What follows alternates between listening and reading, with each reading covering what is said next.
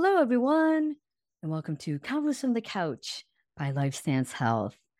I'm Nicolette Lianza, and on this episode, I'll be talking with my colleague Monty Miller from our LifeStance Overland Park, Kansas office, and we'll be talking about the rise of burnout in our modern work culture. So, welcome, Monty. Great to have you on. Thank you, Nikki. I'm really glad to be here. I found a recent statistics, and according to Forbes magazine, a recent study found burnout is on the rise globally, most significantly in the US, where 43% of middle managers reported burnout. And that was more than any other work group.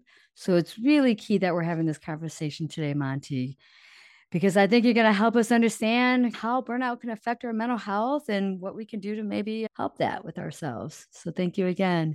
I agree. And so, why don't we get ourselves started? Let's have you tell us a little bit about yourself. Okay. Thank you, Nikki. My name is Monty Miller, and I'm a licensed clinical social worker in the state of Kansas and Missouri. And I worked in most of my mental health career in hospitals and healthcare and leadership and in the inpatient and outpatient behavioral health departments. And so I've probably been in the field for close to 40 years. Got you. So you come with lots of experience and probably Yes, many different topics. Definitely. And it's, hey, being in the field so long, sounds like you've probably had to navigate at times some of your own burnout, perhaps too. absolutely. I think all of us experience burn Yes. times in our lives. Yes.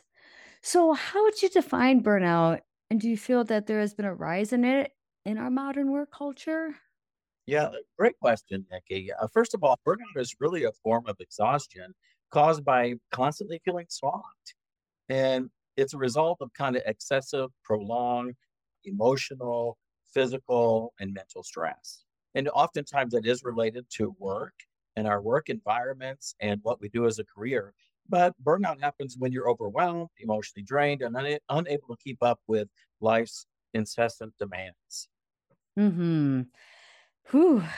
And it does feel like, especially I think the pandemic probably complicated things for us too, moving to virtual work settings and as well. Absolutely So, has, yes. yeah. And I think in a lot of ways, Nikki, I think through the pandemic too, it really prolonged our ability to complete a lot of projects within our workplace where we really receive a lot of sense of accomplishment and productivity. And that changed a lot throughout the pandemic. Yeah, yes, it did. So, what are some causes of burnout and how can it affect one's mental health? That's a really good question because again, I think we can all relate to these. But I think there are many causes. A lot of it is the workplace environment. Sometimes we don't have a healthy workplace environment. Sometimes our leadership skills or the leaders that we have. I think we've all had examples of good leaders and bad leaders.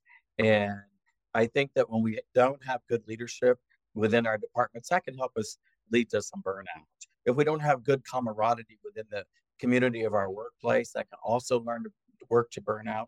Or if we feel like we're not working to the best way that we can, that kind of matches my values of how I work, it can also help us and lead us to burnout. Yeah.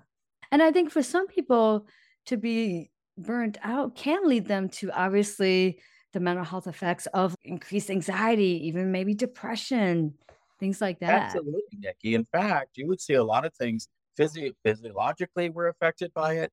We may have low energy or fatigue, frequent illnesses, we have headaches, a change in sleep patterns is a very big one, I think, with burnout. Sometimes we Right. want all the time to avoid, sometimes we can't sleep enough, or we're waking up in the middle of the night, can't go back to sleep.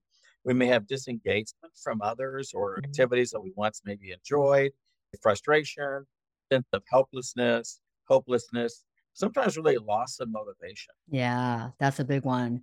I like how you mentioned too that it could just be the work environment or the leaders or the managers that you're working under. Oftentimes, what I see in some workplaces where the employee is the one being blamed for being burnt out, like it's on their shoulders, when Yes. really it's an environmental, it's the work environment itself at times. Yes, and many times that it's really systemic to the whole workplace. Starts from the very beginning or top down, if you will. And I think there are more companies, and the last one I worked in, they are really trying to look at that. Companies are starting to take some ownership, I think, in the way that employees feel burned out sometimes. Yeah. I I'm still glad think it's, we have personal responsibility, but of course. starting to look at that. I'm glad to see that too. That's so important that they are stepping up a bit and seeing their role in it, the different And companies and developing some programs corporations. people deal with it. Yes. Yes. Oh, so important. So, what are some tips for managing stress and burnout in the workplace? That's a really great question. One of the things, if you can, is speak to your manager about your feelings. Let them kind of know how you're feeling. You might not be surprised. There's others in the department that feel similar. So if we can talk about it in a meeting that's open and honest and direct, if you have psychological safety within your workplace to do, that's a good way to do that. Maybe step away from your computer every once in a while. Take short breaks during the day. Go on some long walks. Maybe exercising. Ride a bike, a jog, play a sport, or do some yoga. Physical activities will make you feel better. Maybe going outside just to absorb the sunlight. I always carry a lawn chair in my trunk. So whenever I get a chance to stop and sit in the sunlight for Love that. that, because especially during the pandemic, I would carry a couple chairs so I can meet my friends. Oh, We could that's great. a tree outside and have coffee, but yet be 6 feet apart. Ah, Real important. So you got to get creative, maybe sometimes with finding ways to deal with your burnout, taking up hobbies or taking a mental health day. And some employers are starting to provide mental health days because they mhm. know that that's important to the employee. Maybe even looking at planning vacation so you have something to look forward to. And that was another thing during the pandemic. A lot of folks had to cancel so many vacations that it really Right. did increase the burnout feeling, I think, for a lot of people. Yeah, yeah, definitely. So, what would be some advice you would give to someone who's currently feeling burned out? Yeah. First of all, I would say talk to trusted friends. And if your employer, if you can, your manager, or you're in your leadership department, really first identify what it is. Sometimes we don't know what we're feeling. So I think we have to identify it, we have to call it out, we have to name it, and then we have to be able to share it with some other people. And then maybe break down some steps on how we're going to make some changes. I'm not going to start looking for a new job. It may not even be work related. It could be home related. It could be family related, Right. could be overwhelmed with your family schedule and it's burning you out. You're thinking Hmm. you don't have time for yourself. So maybe you talk to your partner or your spouse or your family and you start scheduling some time that you have for self care. And that's the key right there, the self care. It Self really is. care isn't selfish, it's integral to our mental health. You're right. Again, I learned that years ago, about 12 years ago, when I had lost a lot of weight. And I remember thinking I was doing the right thing by giving everything I had to my family and my children.